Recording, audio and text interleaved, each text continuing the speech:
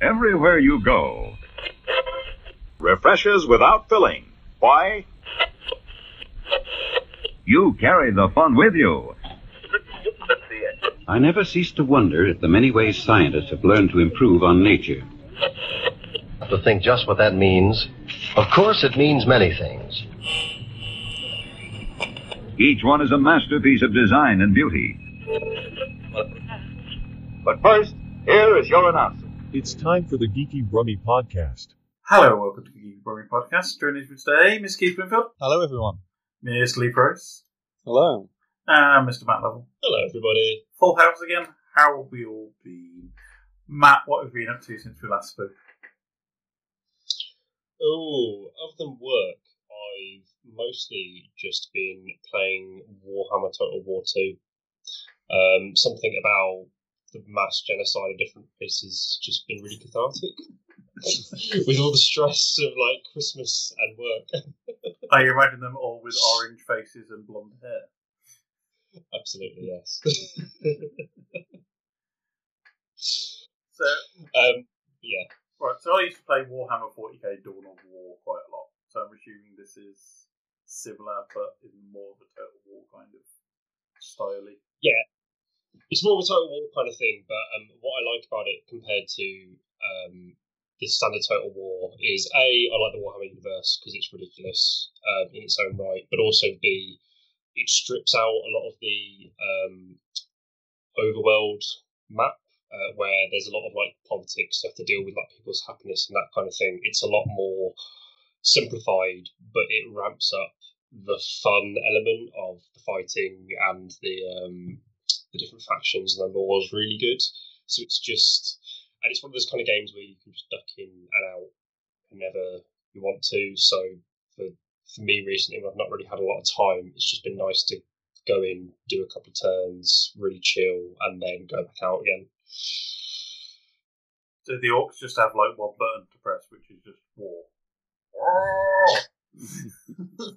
The orcs are brilliant because their entire ethos is just fight everything, fight each other, just fight, and take over as much as possible. It's just brilliant. It's one of my favourite things in the Warhammer universe that if anybody else tries to use orc technology, it doesn't work because it's just their belief that it can blow it up is the only thing that makes it work. Yeah. They literally just hit stuff with hammers and it works. And no one knows why. They don't know why, but it just works. Yeah, I mean, I've not played enough Warhammer. It's been a long, long time since I played Warhammer, but it's always looked like a fun universe. And I'm sure Games Workshop make enough money out of it, considering they're bigger than the entire UK's fishing industry, apparently. Yeah, exactly. And a new expansion just dropped, and that's kind of added a couple of new sort of races, factions, and mechanics, which has just kind of elevated the game. And it's nice because with Warhammer, with the original Warhammer Total War game, Sega kind of messed up a bit, where they were doing things like charging full price for a gore add-on and that kind of thing. So it's nice they've actually given quality DLC that's keeping the game going. Like it should be in the first place. Absolutely. Yeah. Lee, how's your last few weeks been? Alright? You look for anything exciting?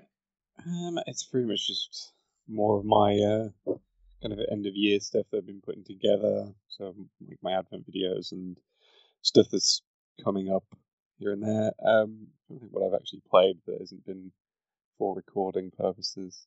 I have been playing a lot of, surprisingly, Forza.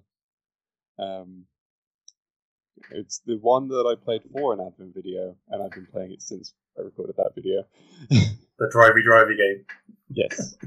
I do genuinely have like an interest in racing games. They're not like kind of my primary genre, but I do enjoy them occasionally. And because this is on Game Pass, it's like I haven't actually had to spend any money on it, so that helps. That's good. I mean, I've got Forza Horizon. It came with my Xbox One X because I think it was just one of those throw-in games. But it's nice actually driving around the UK in that game because you realise everywhere you drive is on the wrong side of the road in every single racing game until you play Forza Horizon. And you keep driving on the wrong side of the road, even though it's the right side of the road for us. Because you're like, I've been programmed. Yeah, I do want to try out Horizon 4 just because of that. It just gives you the UK to drive around, so that is one that I've got my eye on. But this one's Motorsport 7, so it's basically just lots and lots of races. So I'm definitely better with some cars than I am with others. Yeah. There are some races that have just been horrendous. Like I can't do Formula 1 type vehicles at all. Every time I do those races, it's just a nightmare. Well, I think we learned about my skill with racing games when we visited Box's launch at the back end of last year.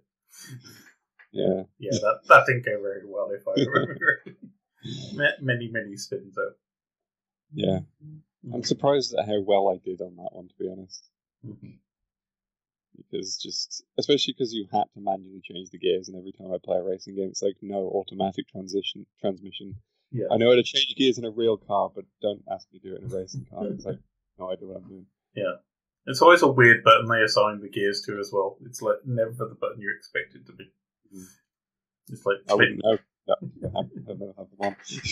Click the right mouse stick. Why? Even like the sort of you get the mod things that you can attach that get you extra credits in the races, and it adjusts certain settings and things. And every single one that's like fixes it to manual transmission, I'm just like, no, that I'm going to sell that one. So I'm not going to risk that. It's free money. It's free money. Yeah. But yeah, check out Lee's Advent Calendar series. It's all of Bob the Pet Ferret on YouTube. There's been some amazing videos the last few weeks. I enjoyed your pain playing FTL. Yeah, FTL was kind of fun, even though I was just bad at it. It's like I said when I posted it. It was the time I was a spaceship captain. It was going really well until everyone died.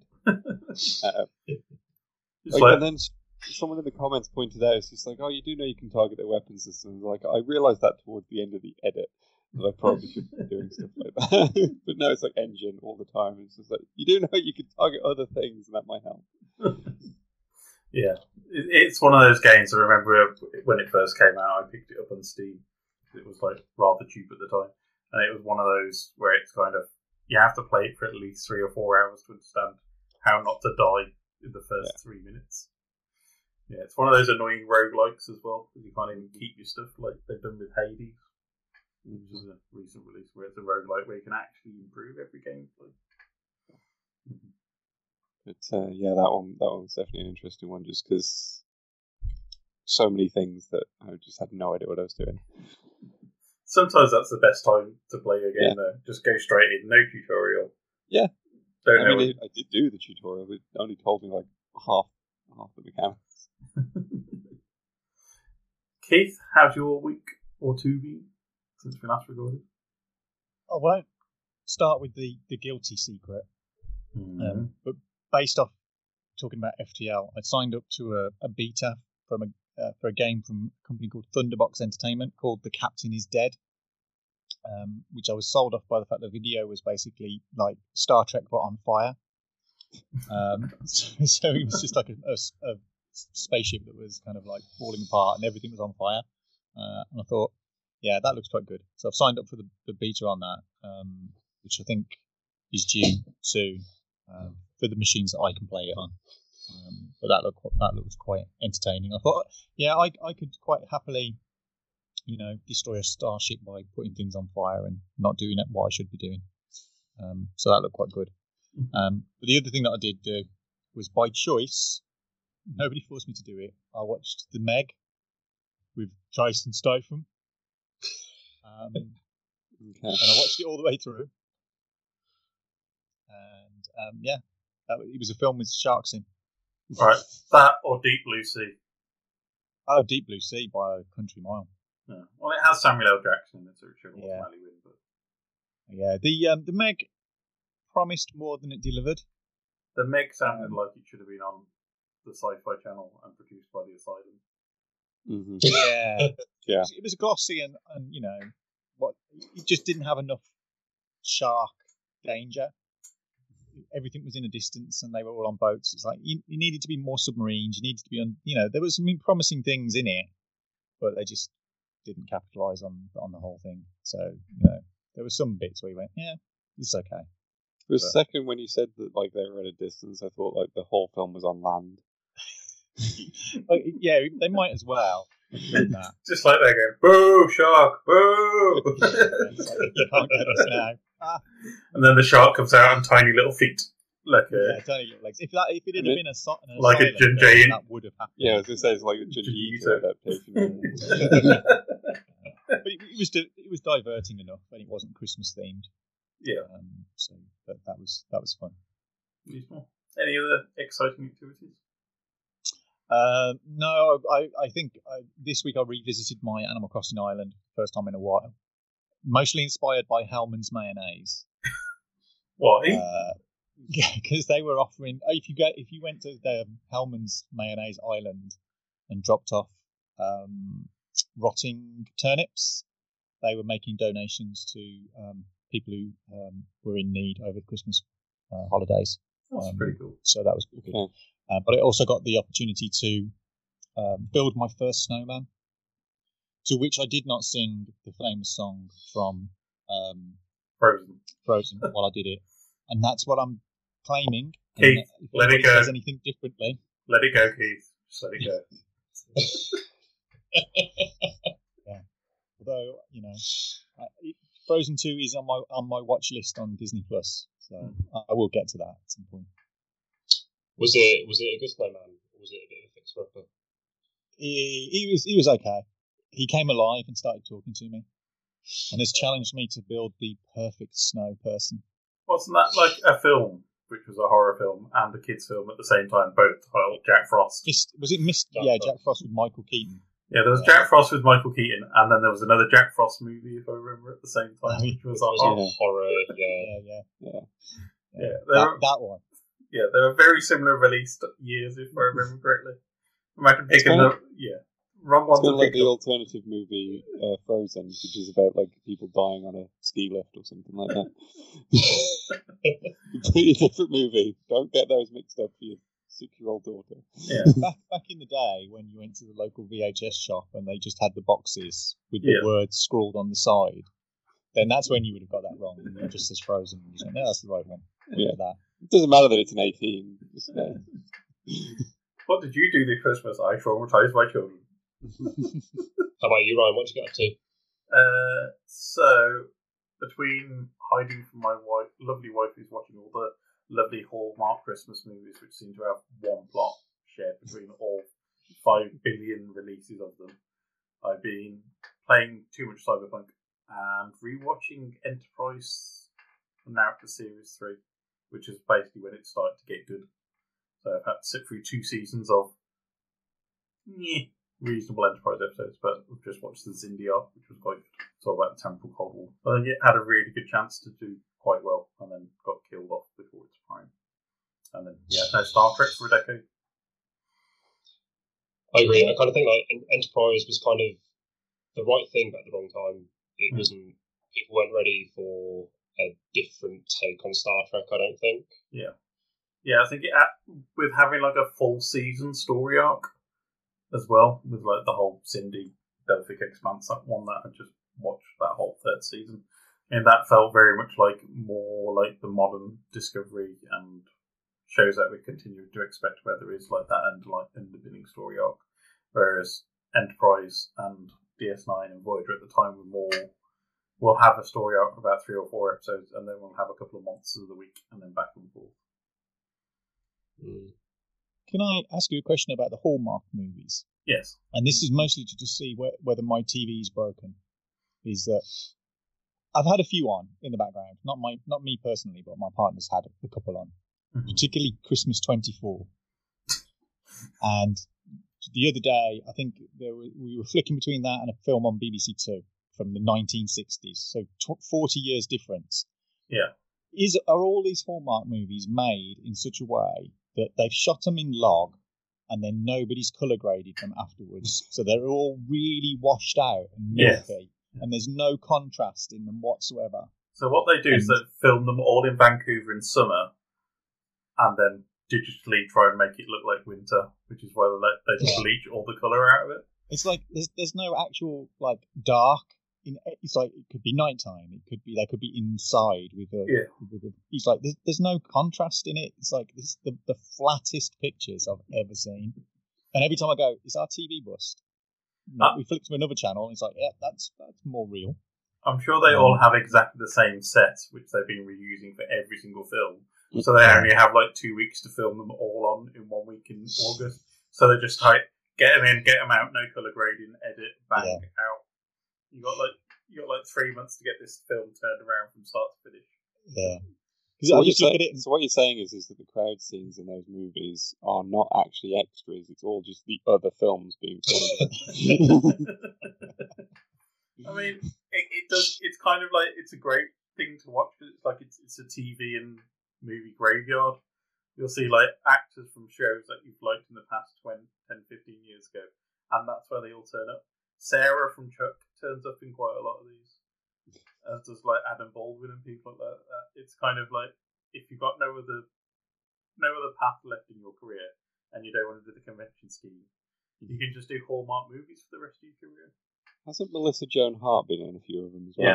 Yes. Yeah. And one of the less famous stuffs.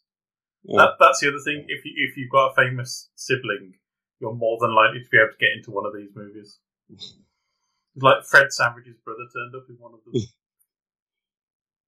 I like the fact that you can't get Fred Savage, so you just have to get his brother. But Fred's been doing something.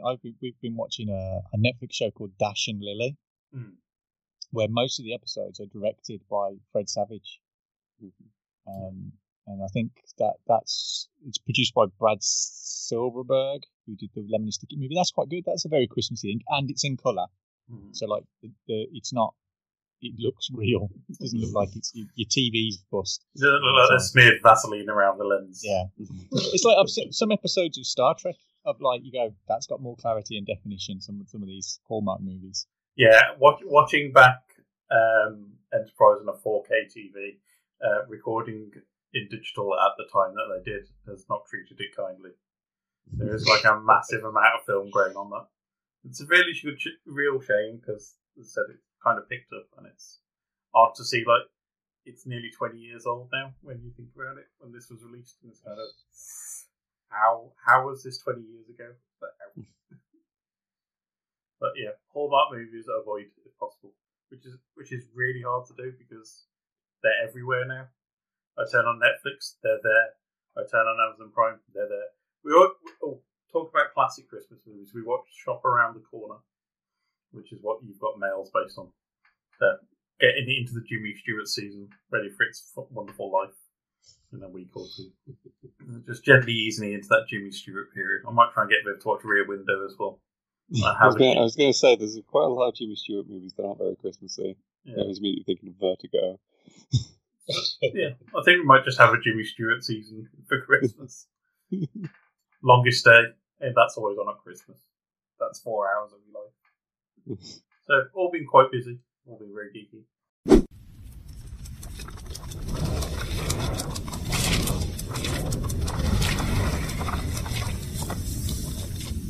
And now it's time for the Geeky Brummy pull list. It's a short and sweet pull list this week, as there will only be a few titles coming out over the festive period. First up, I have Excalibur number 16 from Marvel, written by Tini Howard with art by Marcus Toe. Verse 16, the sword is sheathed, the team is left changed in the aftermath of X of Swords, and something's lost cannot be replaced. Hopefully in this issue we'll find out what's happened to Betsy Braddock, the current Captain Britain. In the week after Christmas, we have Rom, Dire Wraiths number 3 from IDW. This is written by Chris Ryall. Sal Buscema with art by Guy Dorian. In this third and final issue, it's 1969. The secret Earth satellite safeguarding the moon landing is infested with dire wraiths. Worse, the wraiths now have transport to Earth, and the crew of the first moon landing can only stop them by making the ultimate sacrifice. Plus, the special ROM backup with art by Guy Dorian Sr. and ROM legend Sal Buscema concludes in explosive fashion. A thrilling conclusion to the return of ROM. Also from IDW, we have Star Trek Year 5, number 17. This is written by Jackson Lansing and Colin Kelly with art by J.K. Woodward.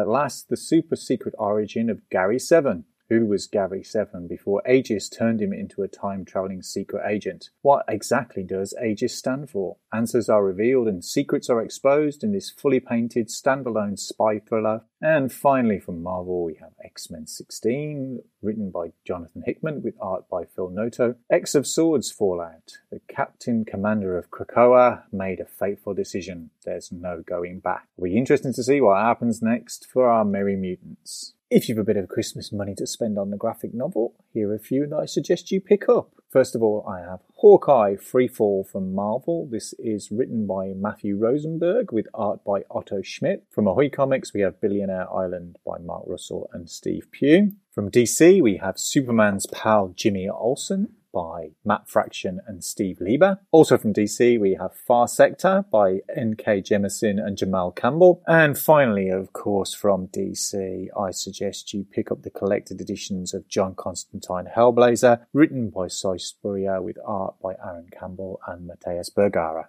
I hope that you're all having a lovely festive season, and now it's back to the main show. Right, so this episode we thought we'd bring you some highlights of what we deemed 2020. It's been a bit of a write-off year in many accounts, but there's been some gems to come out. So I'll be looking at a bit of TV, film, streaming, music, and gaming, and some of our personal highlights that we'd like to share with you. I'm going to be dictatorial as always and go first. So let's start off with my TV show of the year, which you've probably guessed it's going to be The Mandalorian.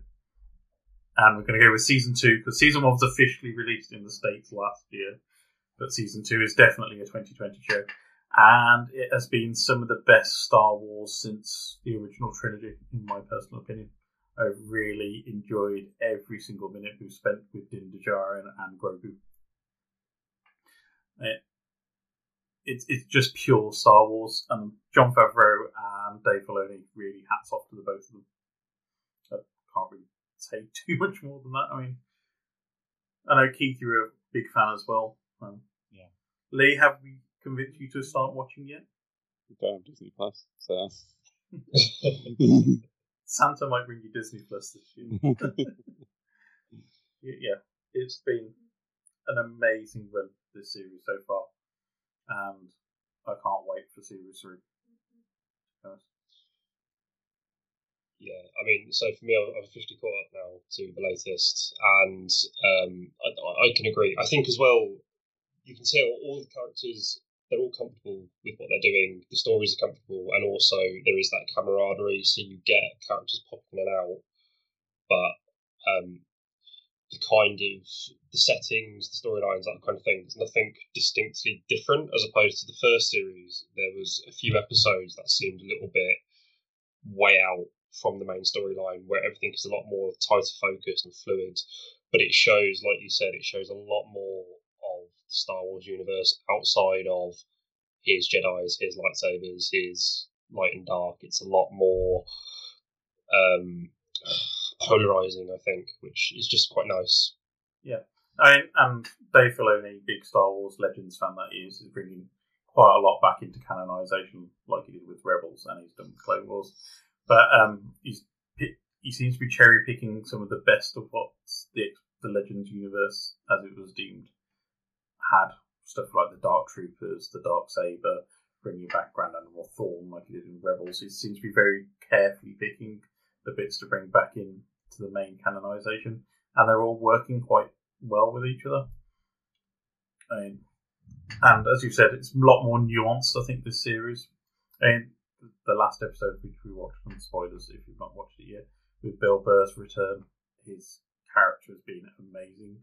And it's great that they can reference back, like we've had with Fennec Shand and Ming-Na Wen, bringing in the characters that were established in Season 1 and we thought were going to be throwaway characters.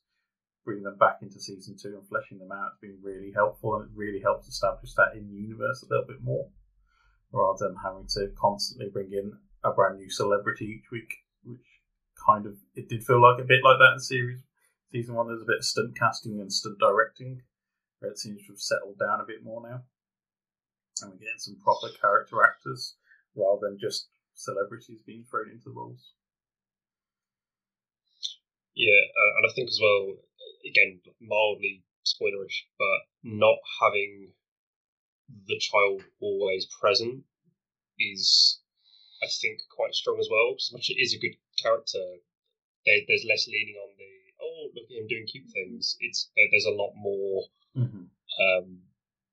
going on around him as opposed to just having loads of camera time. Yeah. Yeah.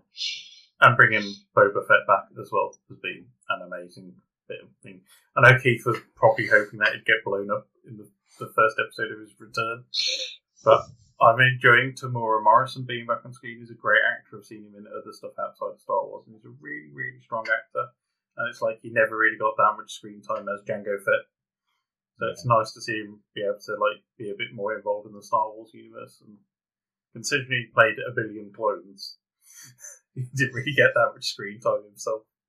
It's nice that they've not lent on that character. It's still the Mandalorian. Mm-hmm. The name of the show is The Mandalorian, and Boba Fett is just supporting the rest of what's going on. Yeah, and I think I was probably overly flippant, and I think if anybody else had been doing that show other than Dave Filoni and Jon Favreau, they perhaps would have leaned too much into we're bringing Boba Fett in to capture the fans. But I think because those guys understand the world so much, they've gone, he can just do what he does, and that's fine. We haven't got to lean on him. He's not our Star Wars crutch because we're confident enough in the characters in the world that we're creating that we haven't got to lean on the legacy stuff too much. So it's been good that he's just done what he needed in the background and hasn't been pushed into the kind of center of what's going on. Mm-hmm. So I kind of like it. Yeah, it's been good. It's been fun as well, and it still encapsulates that space western, that kind of lone wolf and cub kind of mangery feel to it. It's still got that slow progression, and I think it's nice to just continue the chapter numbering rather than saying season 1, episode 1, season 2, episode 2, which is what the default is, where they're going from episodes 1 to 16, and it's pretty much it's a continuous story that you don't have to worry about having filler episodes as much. And I think there's only been really one filler episode of the series with The Passenger. I think pretty much all the rest have been pretty much... It does feel very much like an RPG, though. It feels very much like the structure of, I need to get there, or I need a new ship. So it's like, you can have a new ship if you kill this person for us in the background, and they will give you a bag of gold. It does have that structure to it. I have heard this, that the whole series feels like he's got a main quest, but he keeps getting distracted by side quests. Yeah, definitely.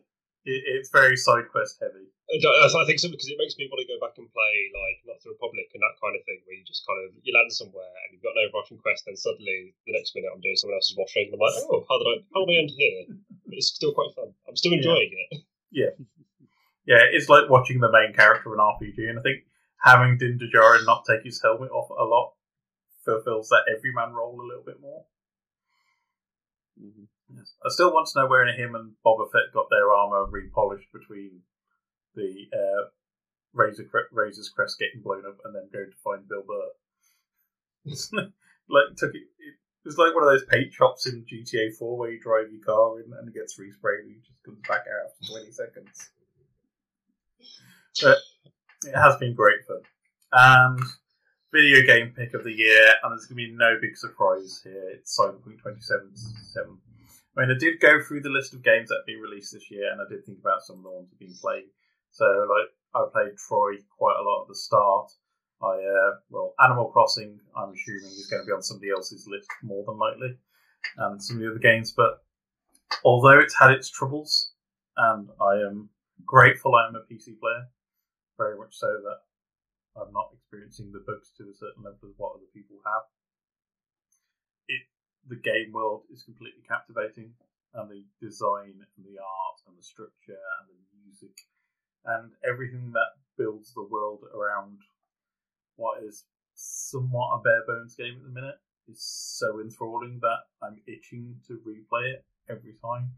I mean, if we weren't recording, I'd be playing it now, basically. It is completely enrapturing in how you play it, and as I said, I agree there's plenty of work to do, and I feel sorry for all those people who have picked up console versions and are struggling so much, because in the PC version that I'm enjoying, it's great, it's fantastic, and it looks beautiful on my PC as well. So I'm just going to be smug about it now. But it is why you built the Behemoth this year. Yeah, I think you knew that you were waiting to play. It was designed for work, Keith. Yes. But work as a cyber gun runner. Yes. I mean, it's been absolutely fascinating, and the storylines and the plotting and the scripts and all the little vignettes of story that you pick up throughout the game. I mean, there's little chips and shards with little bits of the story, and you'll get some of the backstory, and it's very much based off that Cyberpunk 2020 TTRPG. That's pulled a lot of that through, and there's some really great little interactions that you see. And there's been some hilarious bugs along the way as well. I'm not denying that. But considering this is CD Projekt Red's first real game outside of Gwent and The Witcher, you can see what they were trying to achieve, and they've fallen short of the mark. But I hope they manage to rebuild a bit of confidence and they get some people back, and they've already put a roadmap out saying there's major patches in January and February. But we'll see what comes. But for me, it's been an absolutely enrapturing and enthralling bit of game to play. And I really, if you can play it in a way, Stadia is apparently a really good way to play it if anybody does own a Stadia. Lee, hold back the shock, Lee. Apparently Stadia is the best way to play the game. I have heard this. Yeah. But I'm very, very happy, and I'm enjoying every minute I spend in Night City.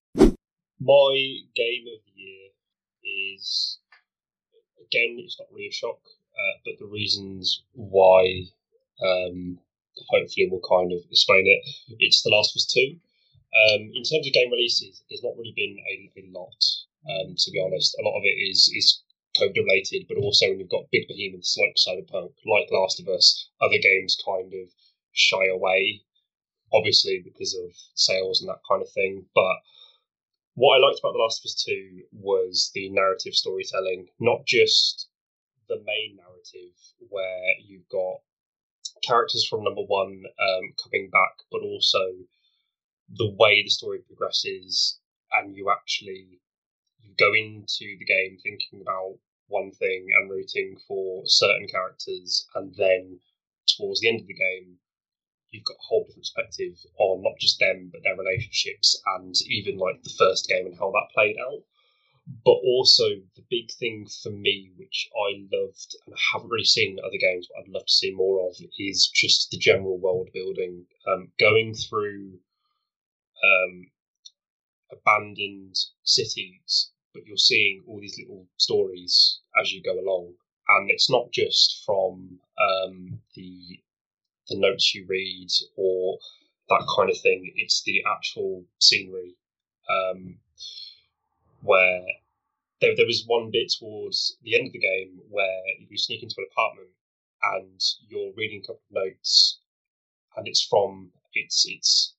this one family talking to the family next door, and then they're talking about escaping, and it's a really enthralling little story that's just there. You can completely miss it, but it's just there.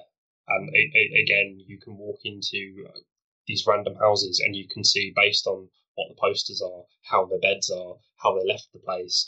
You can really get a feel for it's like a living, breathing world, and you just don't get that as much. And that's what I enjoyed more of, and I spent a lot of my time just exploring the entire landscape, just seeing that. And the story on top was brilliant. Again, spoiler free, but some would argue that it kind of maybe have gone on a little bit too long, but actually from a narrative viewpoint, and as someone who loves story, I can kind of see why they did it. So there's an interesting thing with Last of Us 2 is that its story, there's a lot of stuff that it does really, that I think is actually genuinely clever. And there's a lot that I completely understand what they were going for, but I did not like the story at all.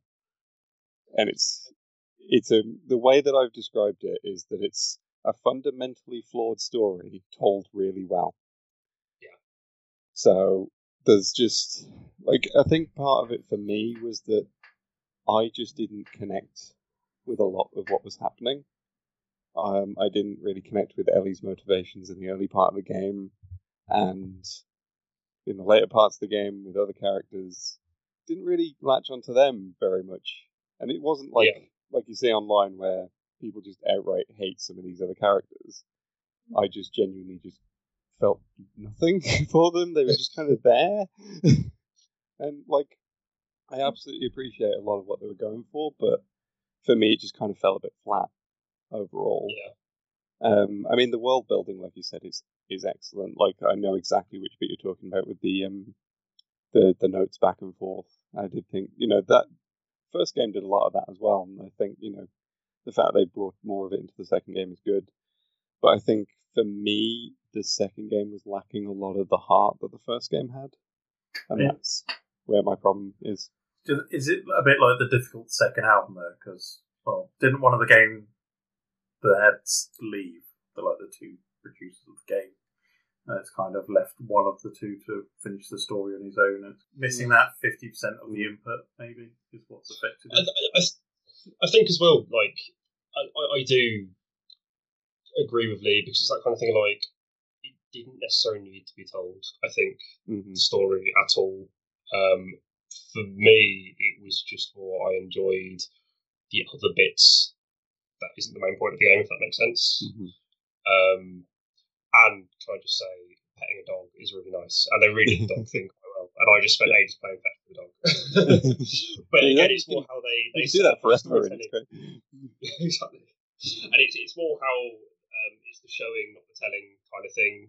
Whereas I've played other games that have kind of been in a similar vein, and they haven't got the balance right. It's been a lot more telling, or you're reading blatant notes that are blatantly telling things, where with Last of Us they use the scenery, that kind of thing. So it's more the elements of that I would like to see more in other games.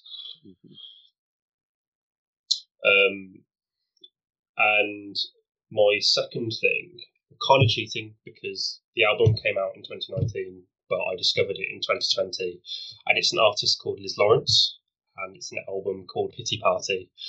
And I discovered Liz Lawrence this summer, and what really grabbed me about this album is it's very much a millennial album, and by that I mean she's a 29, 30-year-old artist.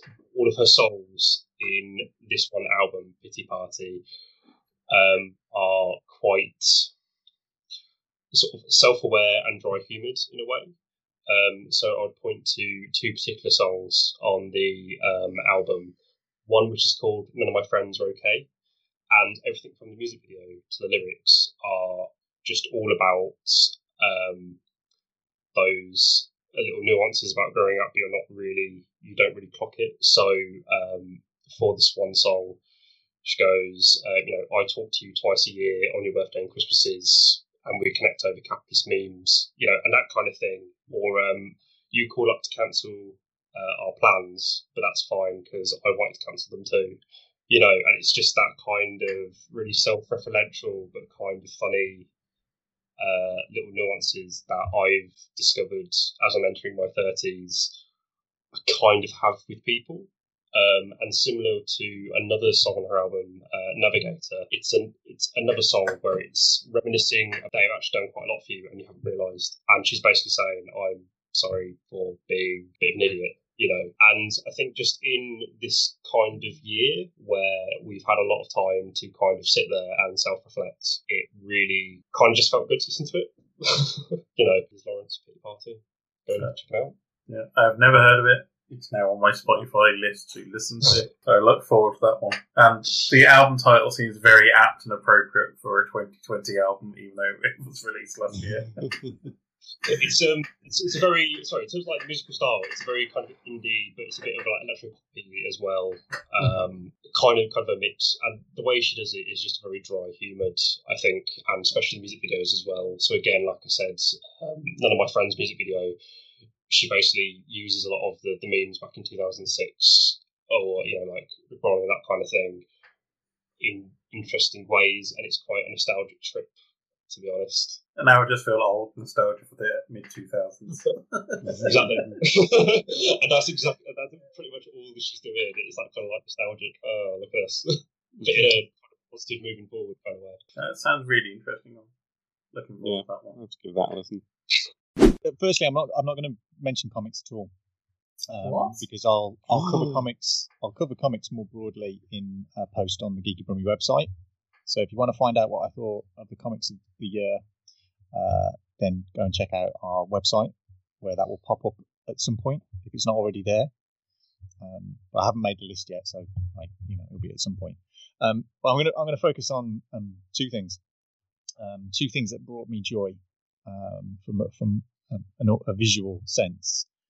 So I'm going to pick my film of the year, which is a really weird thing to do, considering there's hardly been any films released officially this year. But it was one that I was looking forward to this year anyway, and I kind of used some friends in America to help me get hold of it. But I'm going to pick Bill and Ted Face the Music,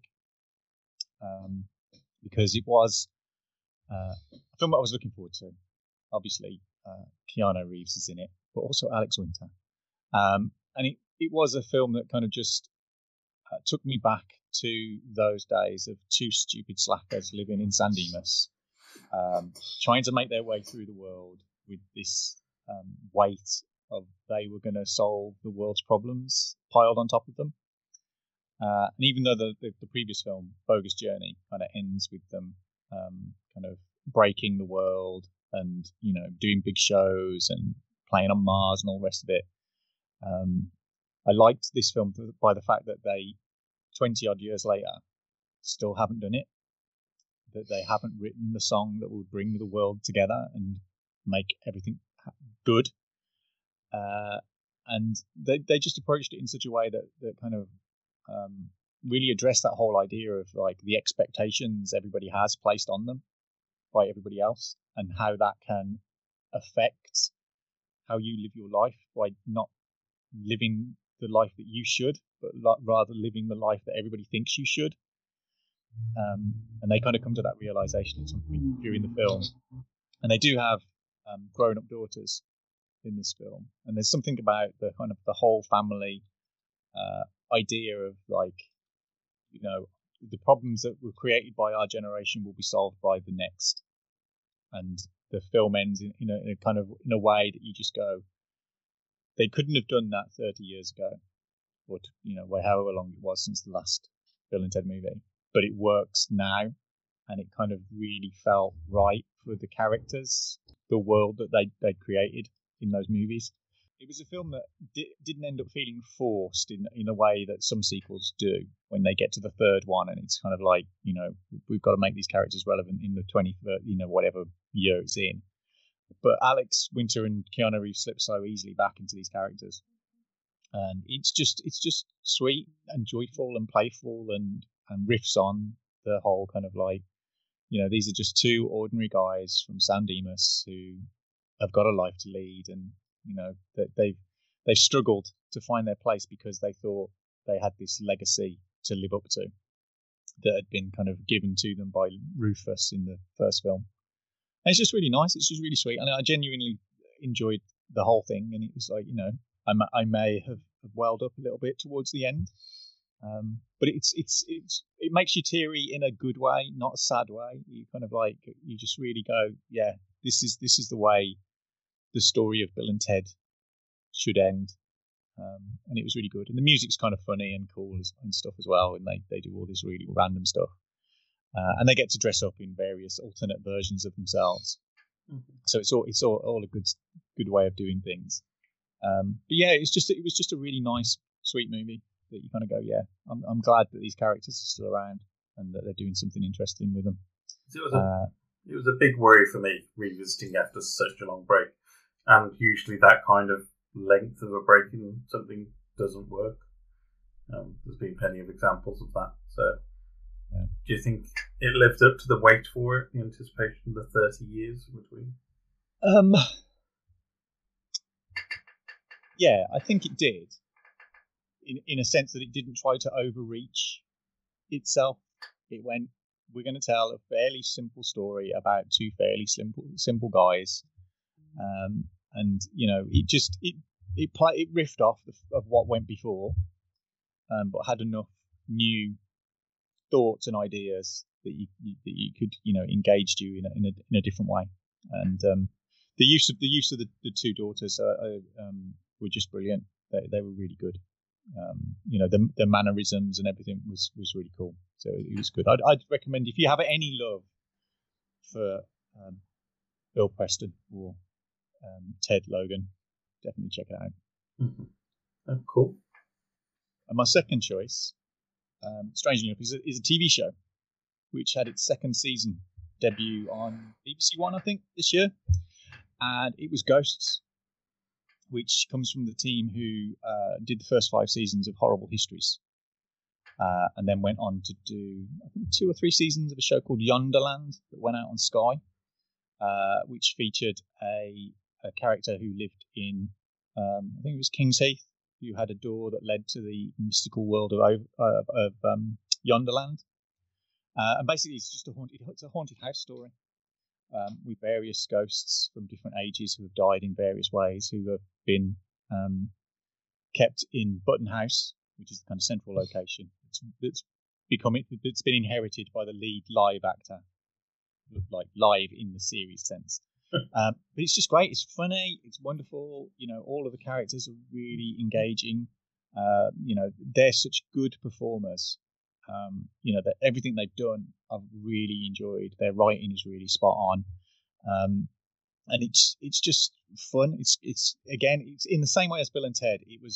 You feel for everybody in that show, and as they slowly reveal people's backstories and how they got to where they are, and the kind of things that they've had to go through, you genuinely love those characters, and you kind of you really root for them, and even though they're ghosts and stuff, you kind of go, I'm rooting for you guys to, get the best out of life.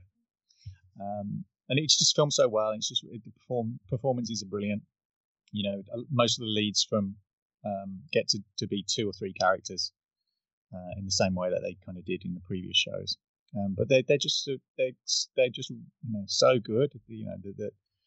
They're definitely kind of a group of performers who I would definitely put in the same kind of areas as kind of like the Goons or the Monty Python crew, that they've got such a good comedy writing and comedy performances that they should be superstars. And they did a film a few years back called Bill, which nobody really saw because it kind of got marketed as a kids film, but that's really funny and witty. So if you get a chance to see Bill, that's the William Shakespeare one. Really, yeah, it's based on William Shakespeare.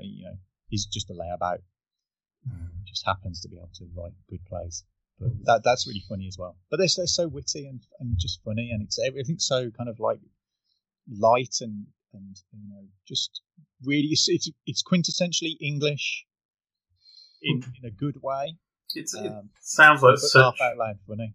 It sounds like such a simple concept in the way it's described, but it seems to be, as I said, I've watched most of the first series.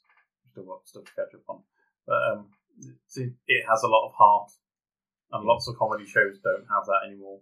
It's more about antagonising the main characters or cringe comedy, whereas this just seems to be one of the more classic. We'll have slapstick gags in it. We'll have cleverly written gags. We won't mess around trying to be trying for the humour of the obscene. This year particularly, it was like a warm blanket to snuggle up with, and you feel comforted by the TV show that it was comfort TV. Cool. And that's on BBC iPlayer. I actually kind of struggled to come up with like a game of the year for 2020. I think largely because like last year I played Control and immediately went, that's game of the year. This year, nothing really left that impression on me. Most of the big stuff that I played, I found too many flaws for me to want to call it Game of the Year. So, like, Final Fantasy VII Remake is really good, but there's way too much filler in there. Last of Us Part 2, like I've already said, that I had some issues with the story and it didn't really connect with me. Resident Evil 3 was like an accurate remake of Resident Evil 3 in the sense that I did not like it as much as Resident Evil 2. So what it ended up coming down to was like my favourite game of the year, when I actually sit down and think about it, like the game that I enjoyed from start to finish, is Ori and the Will of the Wisps. Just because everything about that game is just great in so many different ways. You took the formula of Ori and the Blind Forest from a few years back and just kind of built heavily on everything. So it's still that same kind of Metroidvania gameplay, but like the mechanics of it are a lot more fluid, they're a lot more enjoyable, there's a lot more stuff to do with your abilities. Like in the original game, you were mostly just kind of firing like weird sprite energy everywhere, whereas now you get like a sword and lots of different abilities and things like that. And I swear there are more like traversable moves as well, so you can you can pretty much go through the entire game without ever touching the ground, and that's so much fun when you can get to do that. And it looks gorgeous, and the score is just beautiful all the way through the game. Probably my favorite score of the whole year from any game. And I think as well, one of the big improvements that it had is that the forest where it's all set is a lot more populated. So it kind of feels more like a world that you can be a part of, and there's characters to interact with. Just like as soon as you kind of enter this area, and these little kind of fox creatures appear en masse and just start talking to you, and it's adorable. But then you click with all these little woodland creatures that are they're just trying to get on with life, but things are going really bad, and you just kind of it feels more alive than Blind Forest is. As great as Blind Forest was, but it's just such a heavily improved sequel, and it's probably the game that I had the most enjoyment out of this year. But it's also one that kind of has been overlooked a lot just because of so many other, like you said, Matt, there's a lot of big games this year that have kind of stolen the spotlight, but I feel like that's just kind of been a bit of a sleeper hit, that it's kind of turned up a lot on like year-end lists and stuff, but it's always like slightly lower down, and you kind of get the feeling that just people are aware of it, but then they just don't want to call it Game of the Year. But for me, it kind of is. So, I mean, there's still a bunch of stuff that I haven't actually played from this year that could have potentially been a contender, but you never know. Yeah, I think Ori and the Will of the Wisps is easily my Game of the Year when I start breaking it all down. But yeah.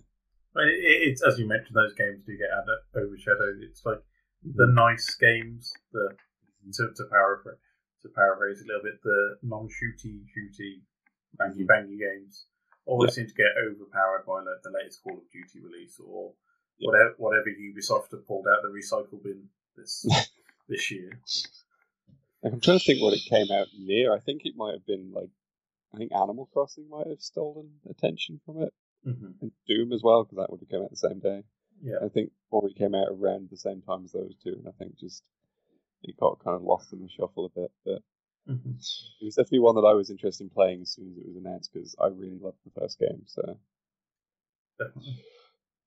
It's also one of those where it's like kind of games as art kind of argument, because, like you said, everything about it was kind of beautiful, from the fluidity of the gameplay to the actual art to the music. I've not played it, but I played Ori and the Blind Forest, and then I got a similar kind of vibe from Child of Light a couple of years ago, because it's that kind of every single little piece has been thought about and put together beautifully. So yeah, I completely say that. Yeah. But yeah, like Will of the Wisps is it's Blind Forest, but they've improved everything. So, and then I was trying to think of like one of the other categories, and I think kind of my album of the year is a bit of a weird one to describe as an album because it isn't yet, but it might be. So basically, there is a musician on YouTube, goes by the name of Miracle of Sound. Every year, he basically puts out songs throughout the year based on games he's played, or sometimes other media, like he's done a bunch of Game of Thrones songs and things like that. And what he'll do at the end of the year is he'll take all the songs that he's done from that year and collect it as an album. I haven't heard anything about him doing that this year yet, but this is usually the time when he would have done it. I think he's gotten distracted by Cyberpunk, in all honesty. But like this, if we are to consider the songs that he put out this year as being level 11 of his work, I'm going to say that would be my album of the year. There's not a lot of songs on there because he's kind of reduced his output but improved every song he puts out. So it's like he spends more time on each song. And he's done songs based on Assassin's Creed Valhalla and Hades. He did a metal song about just sort of Irish folklore, just for the hell of it, because he felt like doing it. But the sort of standouts for me are his 2 Final Fantasy VII songs and his Disco Elysium song, both of which came out this year, or all of which came out this year. So the Final Fantasy one of the things he always does is he kind of takes the soundtracks to the games that he's inspired by, and you can always hear that in the songs, even though he doesn't directly take from the soundtracks. And you can definitely hear it in his Final Fantasy VII ones. The one track, Through Life and Loss, when it reaches the bridge of that, it really does sound like the boss theme from Final Fantasy VII. It's like a similar sort of guitar riff and everything, and it's great. But the song When Forever Comes was his theme for Aerith, so it's a very kind of almost like a Disney princess ballad type thing, but you can definitely hear her actual theme from the game in there. Like you can, I think I left a comment on the video release of it, and he did actually respond to me at the time saying that like he did take the chord progression from that theme, and you can definitely hear it in there. And it's basically just a very teary-eyed ballad just about Aerith and everything. And his Disco Elysium song, Liquid Nights and Disco Lights, is just brilliant. It's a weird combination of just being really catchy and danceable and really, really sad at the same time. Like the music is very kind of disco-y, but the lyrics are basically just existential dread as a lyric. And it's very, very much like the game it's based on. And you know, there's a line in it which sort of sums up both the theme of the song but also the game itself, which is, I can't recall a thing, so why do I feel so sad? And it's definitely how the game feels a lot of the time.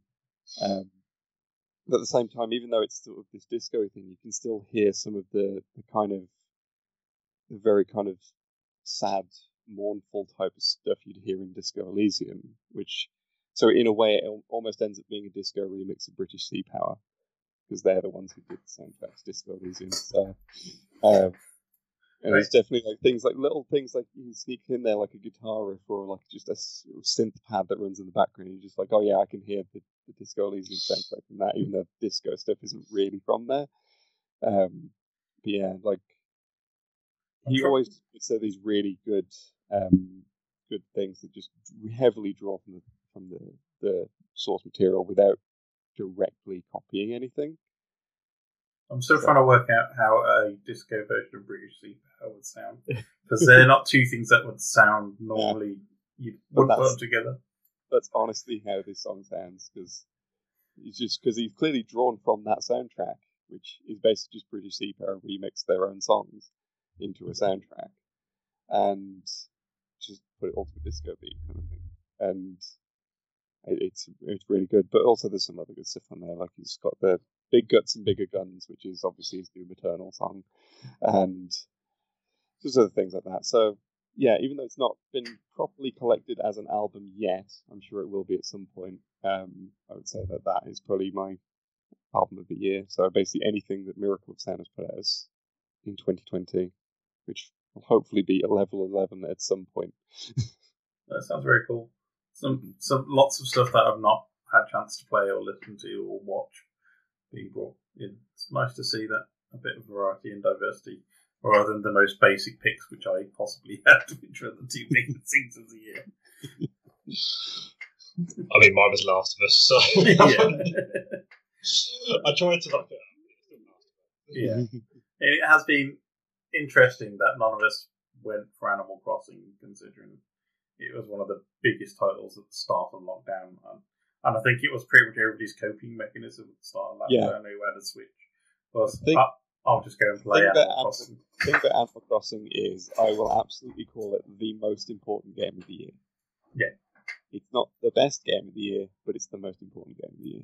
Yeah. Precisely because of when it released and just how people used it as a coping mechanism, like you said. Yeah. I mean, I know for me, for a few people that I'm aware of, it was kind of just like, this is basic therapy for people. It's like, go and shut down, shut out the world aside, and just go and live in Tweeland for an hour or two and just relax. I don't think it was doing anything revolutionary in terms of the Animal Crossing franchise, but I think it was a matter of timing for that game in terms of why it was so popular, because it was something that people could just disconnect from the reality of COVID Britain and escape, and I think that's why that game appealed. I think if you're still playing it now, and I imagine a lot of people have stopped playing it because it can become quite repetitious in terms of what's going on. But I think Leach bang on the money with the importance of it, rather than it being the best game of the year, which is kind of interesting. And his choice of Ori, I think, is really good, because for me that's a game that takes me back to what I would say are traditional games. So for me, it's very, very much the kind of games that I loved from the kind of 8-bit and 16-bit eras. It was about the gameplay and the progression, and not kind of being able to throw 1,000 polygons around and become, have this immersive real world environment. I do love a game that is beautiful and ethereal and draws you, and it has a magic to it. And I think both the Ori games have a magic to them. I mean, it's definitely telling that like the genre for Ori takes its name from a game from 1994 and a game from 1997. So I mean, I think all of our examples have all been a little bit about escapism as well, and it's been being able to drop into stuff that's perfectly crafted and can take you away from the world for a little while, be it music, TV, or gaming, or anything at the moment. And it's been a great year for some creative things to come out. At the same time, it's been an awful year for a lot of people, and the ability to escape into their hobbies has been, for me, it's been a massive stress relief personally, and I'm assuming it's been a lot of the same for a lot of other people. And I'm just glad there's been some good quality stuff coming out this year that's kind of eased the burden a little bit on us all. God, that sounded maudlin. Go play things. Go cheer yourself up. No, but you are correct though. It's been a strange year all around, and I think people have been using a lot of media as escapism this year. But I think the fact that things are so connected and we've got so many options in media and we've got such a diverse range of things. I mean, just putting together like the most notable games of the year list for me personally, it's kind of astounding to see just how varied things are in gaming alone. So, the fact that there's pretty much something for anyone at this point, and it sort of shows that it kind of shows the importance of art, I think, overall. Definitely. And I think they all have been examples of art. And Cyberpunk 2077 might be an example of very imperfect art. But for me, the world building, and you can see the strong foundations of something that could be great in a few months' time for me. That's really where I've come from, and it's the ability to lose myself in that. And the same with The Mandalorian as well. It's been revolutionary how they've managed to create such a great world when you think about the amount of characters in it compared to a normal TV series. we've got a cast of maybe 10, 15 at the outset. Be really interesting, and you'll get some canon fodder as well.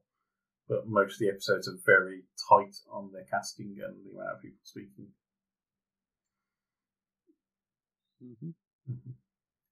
Right, so shall we recap for people who've missed any of them? So for me, Cyberpunk 2077 and The Mandalorian, the two most biggest things and my favourite things of the year. Matt? So for me, it was The Last of Us 2 as a game, and music-wise, it's Liz Lawrence and her album Pity Party. And Keith? I picked, as a film, Bill and Ted Face the Music, and then on the smaller screen was the BBC's Ghosts. And Lee, to finish us off? My game was Ori and the Will of the Wisps, and my album will eventually become Level 11 by Miracle Sound. Yeah. I'm really looking forward to listening to both these albums now. Thank you for joining us on the Geeky Brummy podcast this week. Joining me today was Mr. Lee Price. Lee, where can we find your details online?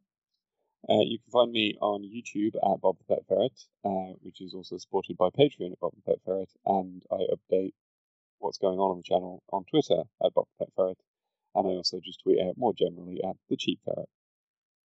And you can find Lee and Matt's Gaming Roundup every Friday, or most Fridays, depending on time scheduling, on the Geeky Brummy website at geekybrummy.com. And talking off, Matt, where can we find you online? You can find me on Twitter at Mr. Matt Level, or you can find me on Instagram at matchstick_Matt. Keith, where can we find your gracious presence online? Mostly at the moment, you can find me on Wednesdays on the taking over the Geeky Brummy Twitter, and also doing the comics blog post on the website. But if you're interested in me as a person, an individual, not part of the Geeky Brummy Collective, then you can just see me retweeting all of the things that Geeky Brummy put out through their channel on my own Twitter, which is hardlook_hotel. Or you can marvel at my artistic and wonderful black and white photography. At the moment, it's black and white, but it might go colour later on. I think, move with the times, go colour. In Instagram at hardlook with no _hotel, which means hardlook hotel, but not hardlook no _hotel. You don't need to put the no underscore bit in that one word. I've just confused the issue there, haven't I? It's terrible. You always remind me of Jesse from the Saturday when you say, "This week I have been mostly tweeting." This week I have been mostly tweeting comics. This week I have been mostly tweeting Pop-Tarts.